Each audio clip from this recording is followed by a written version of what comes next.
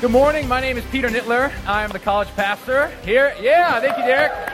Yeah. Oh, stop. Oh, come on. But stop. Yeah. Now, all right. So I got to confess something to you. The rest of the pastors don't know I'm going to tell you this. Okay, I'm going to let you in on a little secret. There's a thing called pastor power. I just made that term up, but I'm confident that it exists. Did you know that if you're a pastor, people in the church will listen to you when you speak? People in the church will seek you out. They will call you. They will text you for like life's biggest problems and life's biggest questions. And I can't prove this, but I'm pretty confident that we could be just barely funny and people will laugh at us. And I got to tell you something. Feels fantastic. But then you have an experience like I had this last weekend, and you spend a weekend at a bachelor party for your best friend from high school, and to them, you are not a pastor. You're just their buddy Pete. And they don't ask you about life's important questions, and they don't lean in when you talk, and they don't laugh when you're not funny. And I got to tell you, I don't care for it. And it's in those moments I can tell that pastor power has actually done something to me. It has altered me in some way. It has gotten into my head and it's gotten into my heart and it's bought a little bit of property there. And this is, of course, relatively harmless, but there's a lot of stories that are not harmless, where pastors have used something like pastor power to do really heinous things, which is a scandal, but it's also not surprising because power is a beast. And it does something to us. It's done something to me. And this morning, what we're going to be doing is we're going to be basking in the story of how Jesus Christ is the true and better David. And what we'll see through this story is that, among other things, this is a story about power. It's a case study on power. Who should have power? What does power do to us? And do we have any hope against the coercive, power of power? And this is how we're going to tell the story. Because talking about the David story and all the different characters is a little bit like playing with those Russian nesting dolls. Just in this case, it's like the Russian nesting dolls of trueness and betterness. Like a true and better crescendo, ultimately leading to Jesus, the truest and the best. So, the story of David, we're going to jump right in. We got a lot to cover. So, the story of David is in the book of Samuel. And Samuel is a really interesting guy in the scriptures. His main job description at the start is that he is a judge. And the people of Israel didn't have a ruler at this time, with sort of Moses and then Joshua, and then there wasn't really a defined ruler. So God would sometimes raise up these people called judges, and they would be the de facto leaders of Israel. And quite frankly, the judges were a disaster. A real train wreck, but not Samuel. He's one of the rare good judges, and he's also a prophet. He listens to God. He leads with faithfulness and goodness. And his sons, though, do not. His sons are another train wreck. And so the elders of Israel, they come to Samuel, and they say, listen, enough is enough with this. They say, you are old. Subtext, you are going to die soon, and your sons do not walk in your ways. So now appoint for us a king to judge us like all the other nations. We're done with these judges. Give us a king so we can be like all the other nations. And Samuel hears this request and he is bummed out because he knows, no, you don't need a king. Guys, God is your king. And so he goes and he prays to God about this. He brings this up to God. And in a move of real cosmic compassion, God says to him, Samuel, relax. They are not rejecting you. They are rejecting me from being their king. So the picture is that God's people are looking around at everyone else, all the surrounding nations, which they're actually supposed to bless and show how to do life well. But they're looking at them like, man, they're doing life well. Sure, we have God, but they have a king. We want a king. We want to be like them. So even though it is a slap in the face to God, God says to them, give it to him. Give it to him. And so the monarchy in Israel is born. And here is what's a little bit confusing. So just stay with me for a second. Even though God had hoped that the people would want him as a king, he had already told them what he would want in a king should the situation arise that they asked for one. Does that make sense? So it was way back at Mount Sinai in Deuteronomy 17, well before the monarchy existed. God gave them the rubric. And we don't have time to read it all, but he essentially tells them what he wants in a king is someone that will not be ruled by violence and not be ruled by sex and not be ruled by money. And he wants the king to be a Bible scholar. The king should copy the Bible, their own translation of the Bible, and read it and meditate over it and then serve and rule out of this deep understanding and this resolute obedience to the wisdom of God. That will make a good king. And so it is with this backdrop that we get introduced to our first doll, a doll we will call Saul. And in 1 Samuel 9 is when we're introduced to him, and it says this, that there was a man of Benjamin whose name was Kish, the man of wealth. And he had a son whose name was Saul, a handsome young man. There was not a man among the people of Israel more handsome than he. From his shoulders upward, he was taller than any of the people of Israel. So let's just stop there for a second. My friends, I'm sure that you are thinking the same thing I'm thinking, that this is a textbook example of the Warren Harding era. And if that name doesn't sound familiar to you, even though he was, in fact, a president of the United States of America, that's okay. You should feel okay about yourself. He's unanimously considered one of the worst presidents that we've ever had. And but the Warren Harding error is the phrase coined by Malcolm Gladwell to explain why he got elected. Because he was not terribly bright. His speeches were confusing and dull. He was most famous for playing poker and for womanizing and for drinking. So how did he become president is the question. And as the story goes, a smoke-filled room of decision makers just decided, doesn't he just look like a president? The newspapers would say his head, features, shoulders, and torso had a size that attracted attention. The word Roman was occasionally used in descriptions of him. So what happened was people looked at Warren Harding and saw someone of extraordinary handsomeness and distinguished looks, and they jumped to the immediate and the erroneous conclusion that that meant that he was also a man of courage, that he was also a man of intelligence, that he was also a man of character and could handle power to devastating effects.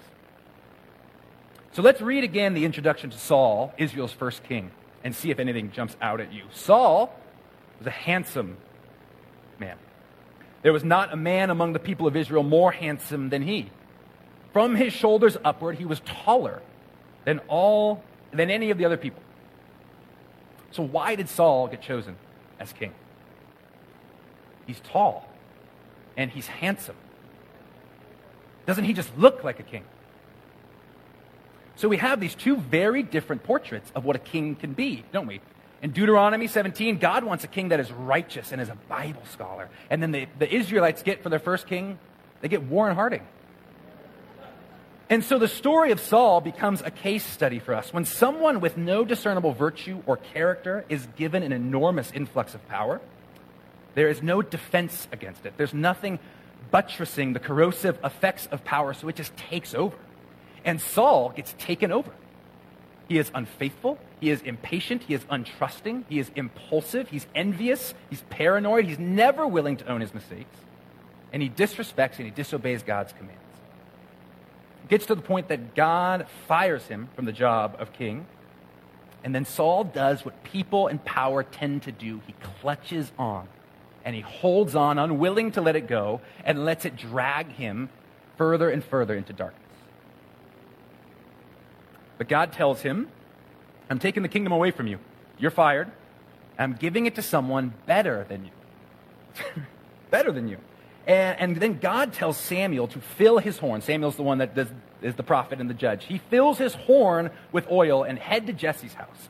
And because you're going to be anointing a new king there. And so our second nesting doll, the true and better Saul. So Samuel goes, and it's a little bit like a sort of a future king fashion show. Jesse's 7 sons, starting with the oldest son, Eliab, they all sort of come out before Samuel and audition for the role of king. And we'll pick the story up in chapter 16, verse 6. It says, Samuel looked on Eliab and thought, surely, surely the Lord's anointed is before me. But the Lord said to Samuel, do not look on his appearance or on the height of his stature, because I have rejected him. For the Lord sees not as man sees. Man looks on the outward appearance, but the Lord looks on the heart. You see what's happening here? It's the Warren Harding error. Again, Samuel sees a big, tall, handsome, powerful young man, looks powerful, looks charismatic, and he thinks, this looks like a king. This must be what we need. And in something that we will see over and over again this morning, God then subverts the expectations of that power. And he's saying to Samuel, you are distracted by outward appearance. I don't need someone who looks the part. I need someone with a righteous heart. And so son after son is brought before Samuel, all of Jesse's sons, and none of them are it. None of them are the one. And so Samuel says to Jesse, listen, are all your sons here? I'm supposed to anoint a king. None of these seem to be it. And Jesse says, well, they're basically all here. There is, of course, the other one. There remains the youngest, but behold, he is keeping the sheep. And Samuel said to Jesse, send and get him. Bring him here. Verse 12. They run off and grab this afterthought of a son. We'll find out his name to be David. And it describes him now. He was ruddy, which means he sort of had tan skin and had beautiful eyes and was handsome. And the Lord said, arise, anoint him, for this is he. Then Samuel took the horn of oil and anointed him in the midst of his brothers, and the Spirit of the Lord rushed upon David from that day forward. So Saul was chosen because he was tall and handsome. And then Samuel wanted Eliab because he was tall and powerful. And then there's David. In that word, he's described as the youngest. But the most common, most ordinary definition of that word, you can see it in the footnote usually in your Bible, is it's youngest, it's also smallest. He's small. He's not tall and powerful looking. He's small. He didn't look the part. He looks like a shepherd, not a king. He was insignificant. He was forgotten by his father. And yet there in Jesse's living room, the true king of Israel is anointed with no fanfare, no cavalry, a king picked and exalted not because of human standards of power and prestige, but picked because of God's values of humility and of righteousness. And as David's story unfolds, we see what it is that God saw in him clearly. The next chapter is the story of the famous showdown between David and the tall Goliath.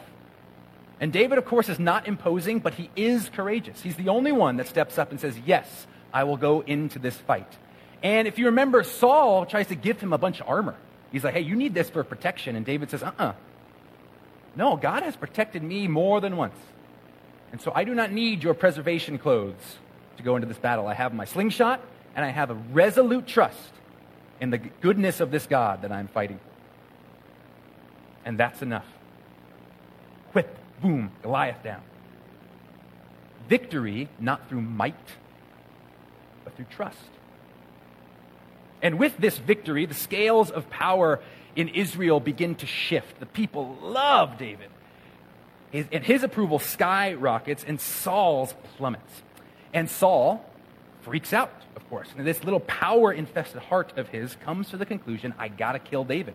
I got to take out this threat. And so much of David's story, remember, he is the anointed one of God. He is the rightful king of Israel. Much of his story is spent wandering in the wilderness, running scared through caves, trying to outrun the murderous, power-hungry Saul. And it all culminates in this profound moment. See, Saul gets a tip as to where David is hiding in the wilderness, and he sends 3,000 men to go after him, which seems like a bit of an overkill. But if you control the resources of the state, you can do with them what you please, I suppose. And as he searches, Saul goes into a cave, and the text says he goes to relieve himself. And I don't care how powerful you are. Everyone does it. And what happens next, straight out of a movie, okay? It happens that this cave is the very same one that David is hiding in, and the men in David's camp, they see this, and they're like, dude, like, this is it. They're sort of doing the political math in their head. Like, you, David, are the anointed one. You are the true king of Israel. That guy is on your throne. And hello, he's trying to kill you. You are never going to have a better shot than this. He's defenseless. There's no one around. This is your time. The jury will understand. strike him down. But David doesn't take the shot. He said, "The Lord forbid that I should do this thing to my Lord, the Lord's anointed, to put out my hand against him, seeing he is the Lord's anointed." So David persuaded his men with these words and did not permit them to attack Saul. And so Saul rose up and left the cave and went on his way. Let's talk about this for a second. Was this a smart political move? I don't think so. Probably not. Saul was unpopular. People wanted him gone, and people probably would have cheered this. They loved David. This was as clean a chance as he'd ever get to grab the seat of power. But was it faithful? Think about the humble patience and the confidence in God it takes to know that even though life is pretty bad right now, even though I'm running in the wilderness and I probably shouldn't have to be, God has not abandoned me. And if he says that I will be king, I will be king. But not like this. Not like this. I will wait for him to crown me. I will not crown myself. And so it's interesting that that same confident trust that we remember led to his victory over Goliath is the same kind of confident trust that doesn't just lead to victory, but brings him to and allows him to accept this patient suffering as he awaits his coronation from God. He waits for God to crown him as king. So we remember God wanted a king who would be driven not by the things of man. He wanted someone to be so in tune with his wisdom and the way that he sees the world, the goodness and righteousness, that it would just infuse every decision he makes, even hard ones like that one. What he did is he wanted David. And so once Saul dies and David is crowned, we get to see what can happen when there is a king who is more interested in God's wisdom than his own power. And so under David's kingship, we see Israel be united. They were once a disparate form of tribes, and then now they are united in him. Under David, the Ark of the Covenant, which is a sign of God's presence with his people, is moved to the top of a hill in Jerusalem. It's as if God's presence is looking over all of God's people. It's sort of like we're in the Garden of Eden again. It's sort of like heaven on earth. And it's here, at the height of his power and the height of his righteousness and his effectiveness, that it all falls apart. You know, when Eve ate the fruit in the garden, it says that she saw that the tree was good for food. It was a delight, and she desired it. So she took it, and she ate it. And this little formula, see that something looks good, desire it, take it, it's one of these repeated melodies that we've talked about that happens over and over, particularly in the Hebrew Scriptures. And it's meant to show us a fundamental human error, that trusting our own wisdom, just choosing to go with whatever seems good to us, more than trusting God's wisdom, is what leads to our ruin. And the downfall of David happens when he sees something that looks good to him and he takes it. It happened late one afternoon when David arose from his couch and was walking on the roof of the king's house, that he saw from the roof a woman bathing, and the woman was very beautiful. And David sent and inquired about the woman, and one said, "Is this not Bathsheba, the wife of Uriah the Hittite?" So David sent messengers and took her, and she came to him, and he lay with her. Then she returned to her house, and the woman conceived, and she sent and told David, "I'm pregnant." And it gets worse. Ashamed, David plays the powerful person's most favorite card in a moment like this, cover up. So he sends his generals. He's not even doing it himself. He sends his generals to put Uriah, Bathsheba's husband, on the front lines of the next battle, hoping that he will die and this little political problem of his will go away. No one will have to know. This is the portrait of someone corrupted by power. This is a man who is using the resources of the state to rape a man's wife. And then, with the infrastructure of the military that he controls, kill that man to cover this up. This is the corrosion of power. What happens when you have power, and a lot of it, and it corrodes you, you end up thinking that other people exist for your benefit. You'll take all that they'll give to you. Human beings, to you, become tools or toys or trash. And it's one thing for Saul to be knocked down by the seductions of power, but David was the humble one. David was the righteous one. If David can't do it, who can? And so if we're looking back at our dolls, we remember Saul was morally vacuous and power corrupted him. So we needed a true and better Saul, and we got one. David was humble and righteous, and power corrupted him. So we need a true and better David. And it doesn't come in the kings that follow after David. It's a horror show with those kings. And eventually Israel is divided, and then eventually Israel is exiled. It's really bad. But through these scars and through the exile, there are these promises of God, that God has actually not forgotten his people, has not forgotten his promises, and that he will one day give them a king. And that king will be, in particular, a true and better David. Book of Isaiah says, "There shall come forth a shoot from the stump of Jesse, and a branch from his roots shall bear fruit." And Jesse, of course, David's father.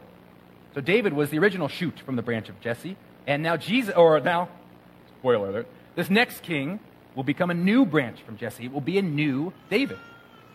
And he will receive the Spirit of the Lord, and he will rule, and he will be exalted. He will be lifted up. In other words, he will have power. He will be a king.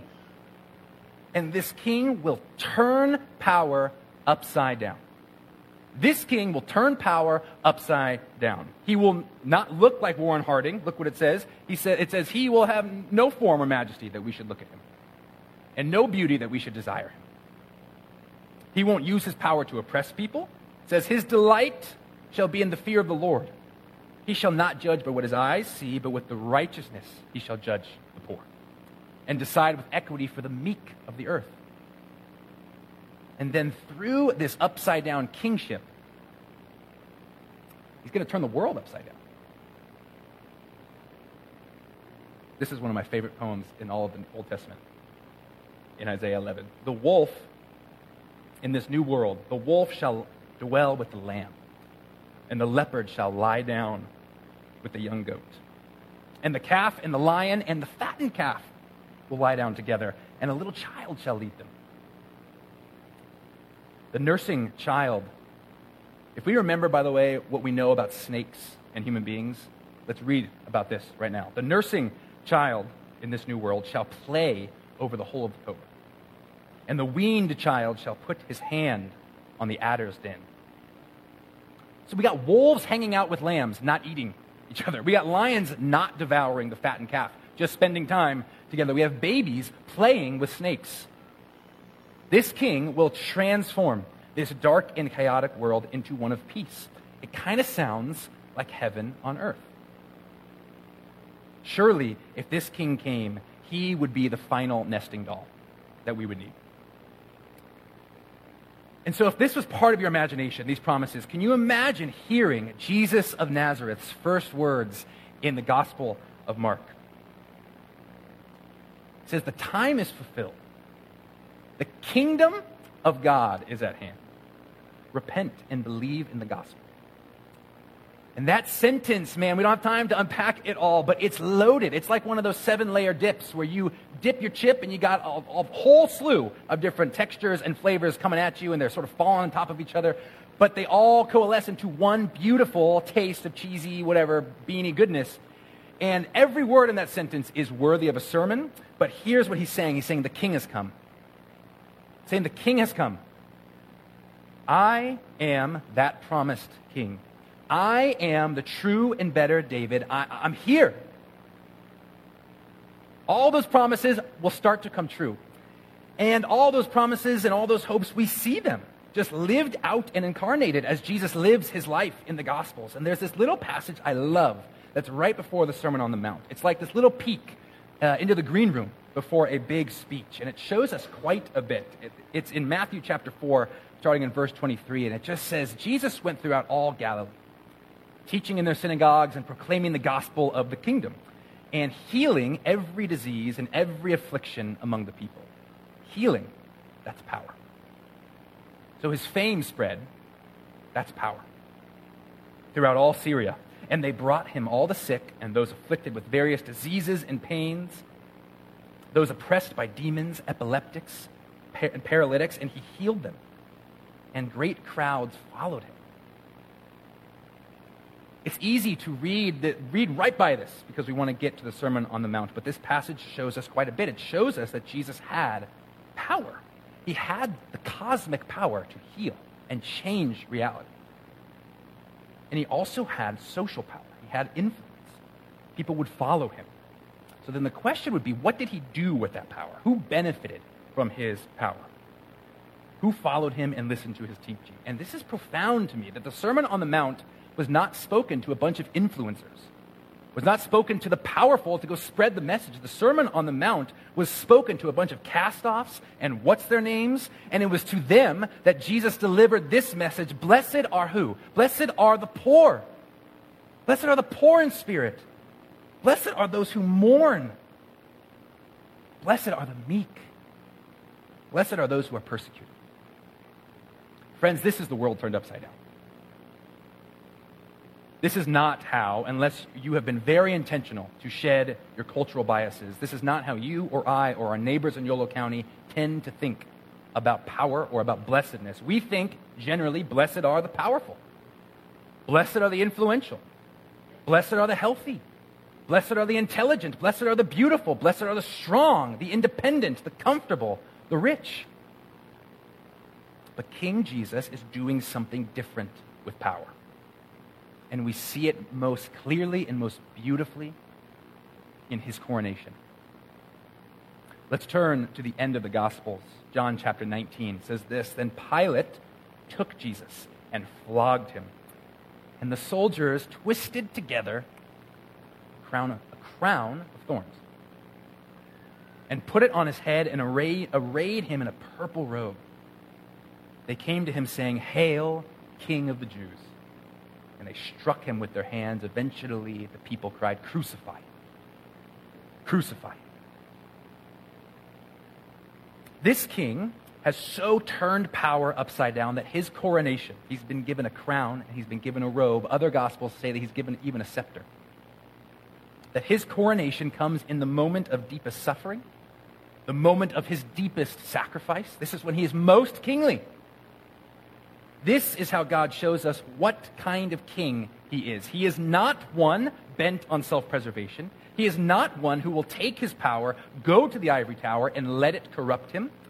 He's one who will go wherever he needs to go to save those who need saving, to save those who are powerless. This king will not be corrupted by power. He will redefine power. This king will not take and hoard for himself, but he will give himself away.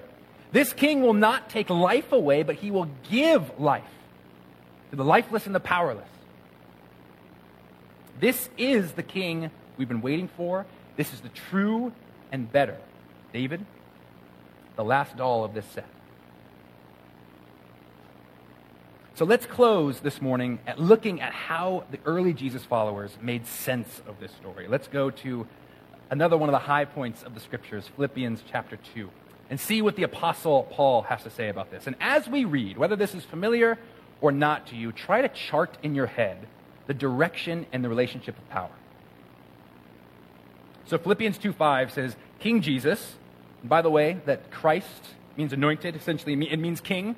So we can say, it might even be more accurate for us, we might understand it better if we say King Jesus. So, King Jesus, though he was in the form of God, he was in the form of God, did not count equality with God a thing to be grasped, but emptied himself by taking the form of a servant, being born in the likeness of men, and being found in human form, he humbled himself by becoming obedient to the point of death, even death on a cross.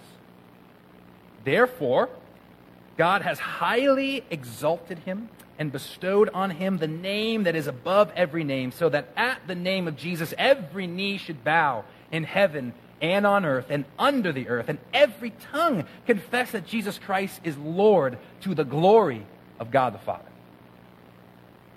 Wow. Jesus has the most power that one can have. He's at the top of the chart.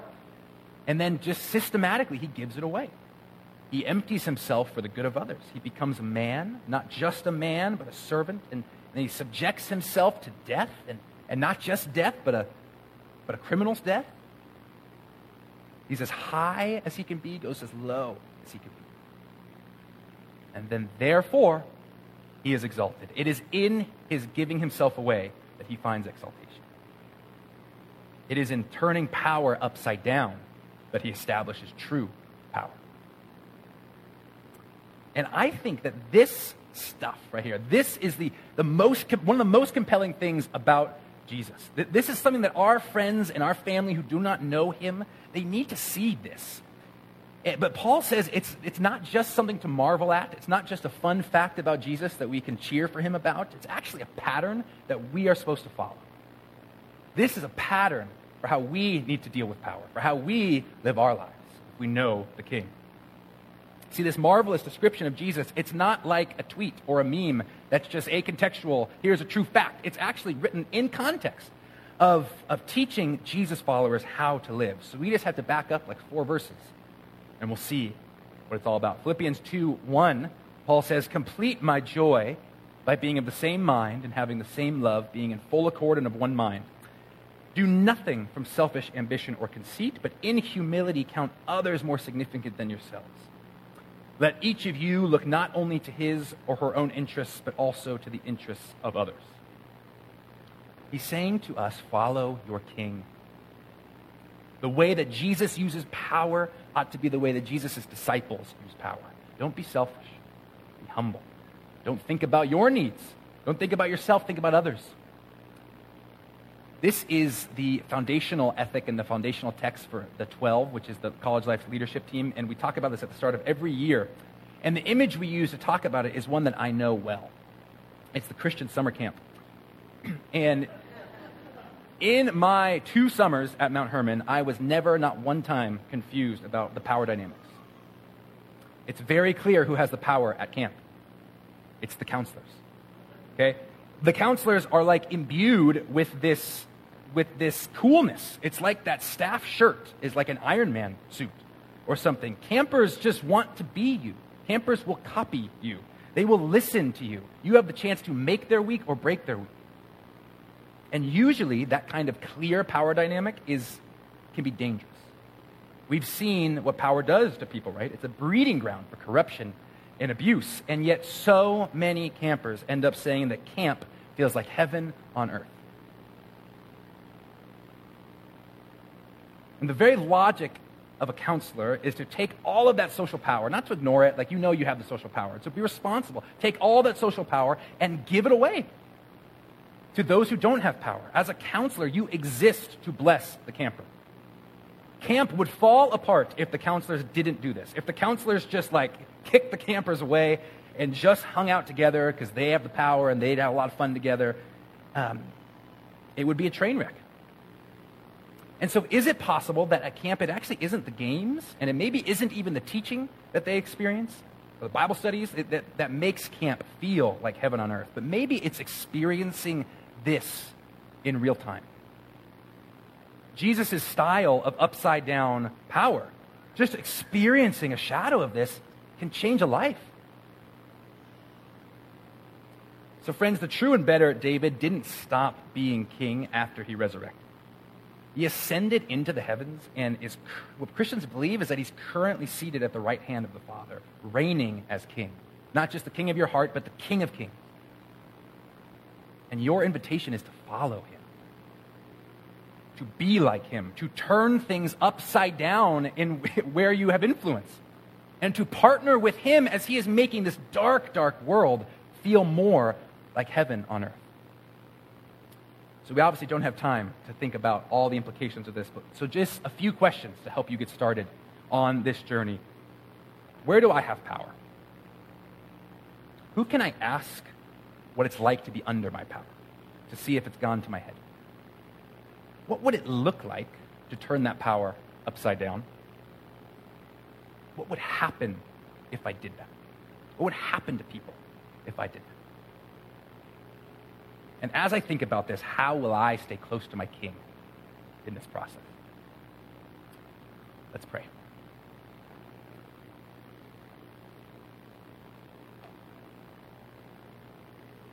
Father, sometimes it can feel like our job is to know stuff about you and to amass all the knowledge we can amass, and sometimes sense that you want us to marvel at your beauty. And that was my experience, marveling at how beautiful you are and how beautiful your story is and the story you call us into. And I feel changed and shaped by it. And so I pray that would happen to the people of this church, that all the different places that we have influence, that you would move us and take us and help us and show us what it would mean to turn it upside down, that you would turn it upside down through us, and that through that there would be shalom in Davis and peace in Woodland and West Sac and all the other places we're near. God, would you do this good work? We know this is who you are. Help us to serve you, our King. Amen.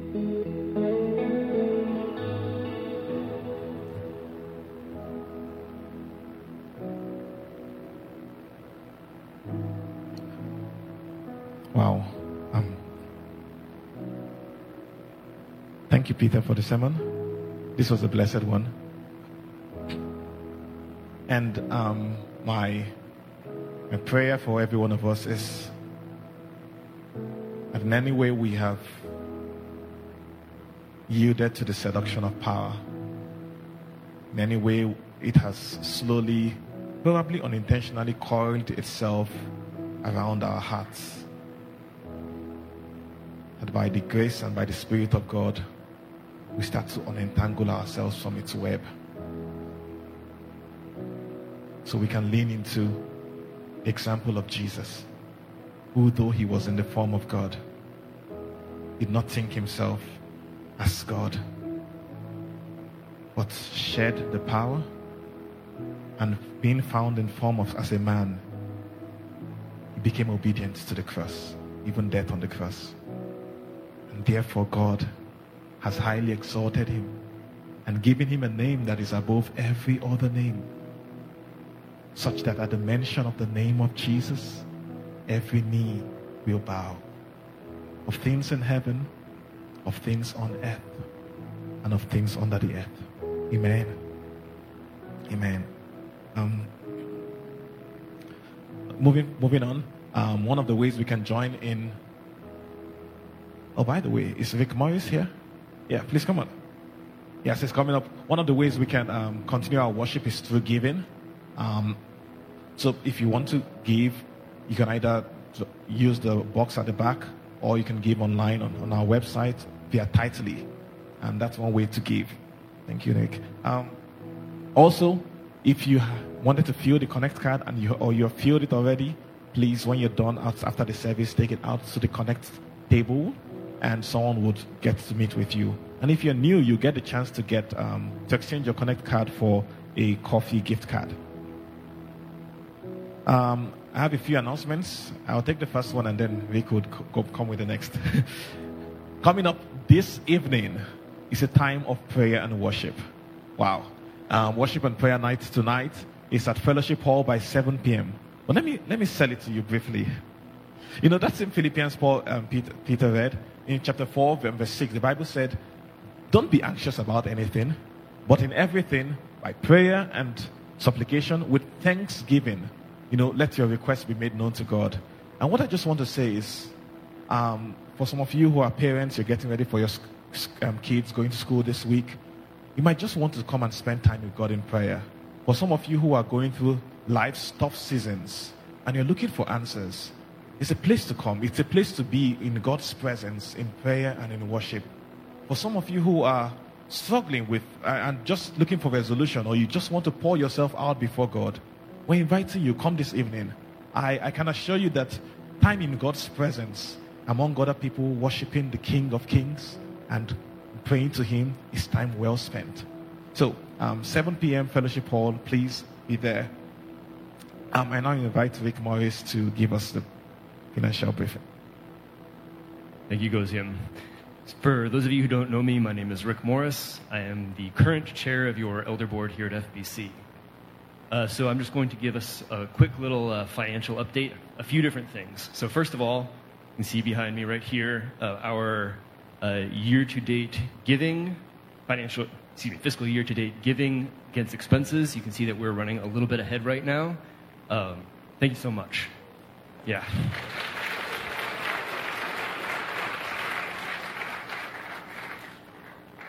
It's just incredibly encouraging to see that. As most of you know, we've dealt with some financial challenges over the last few years, and we spent the last couple months really trying to dig in and figure out the best approach to take in addressing this. So we're off to set a really strong start here, and again, I am so profoundly grateful to see this. Let me consult my memory here.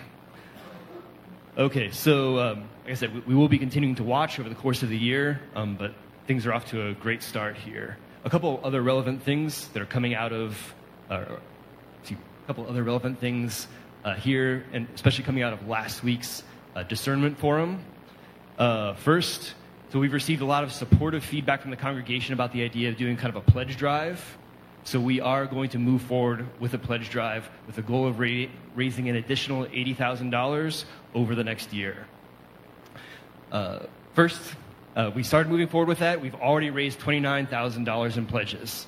So again, thank you very much. It's so encouraging to see that.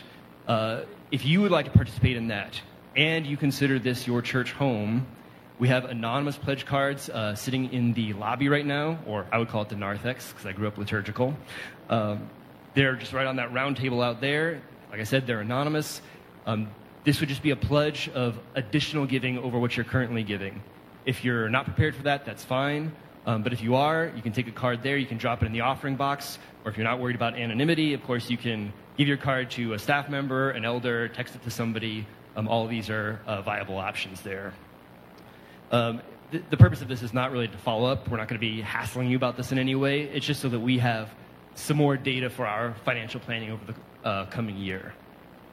Next, we will be very soon circulating our recommendation for this coming year's budget, or the rest of the year's budget. So I want to make very clear, this budget recommendation will not be recommending any staff reductions for the year. Yeah.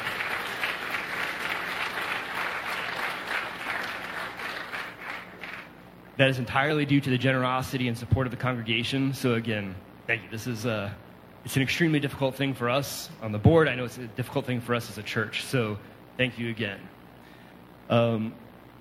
Last thing here, we will need to vote on that budget. It's not official yet. So next Sunday, August 27th, we're going to ask you all to attend a special business meeting in the fellowship hall right over there. Everybody is welcome. If you are a member, you will be able to actually vote yes or no on that budget. So please do, if at all possible, make time to come. It won't take too long, but this is how we kind of come together as a church, make our plans for the rest of the year, and step out together into this next phase of our financial and spiritual discernment. Thank you again, everybody.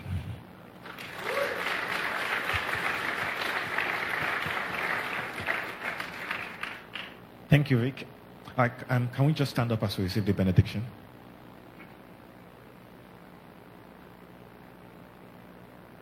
Church, as you go forth into your week, may the peace and the presence of God go with you. In Jesus' name, amen.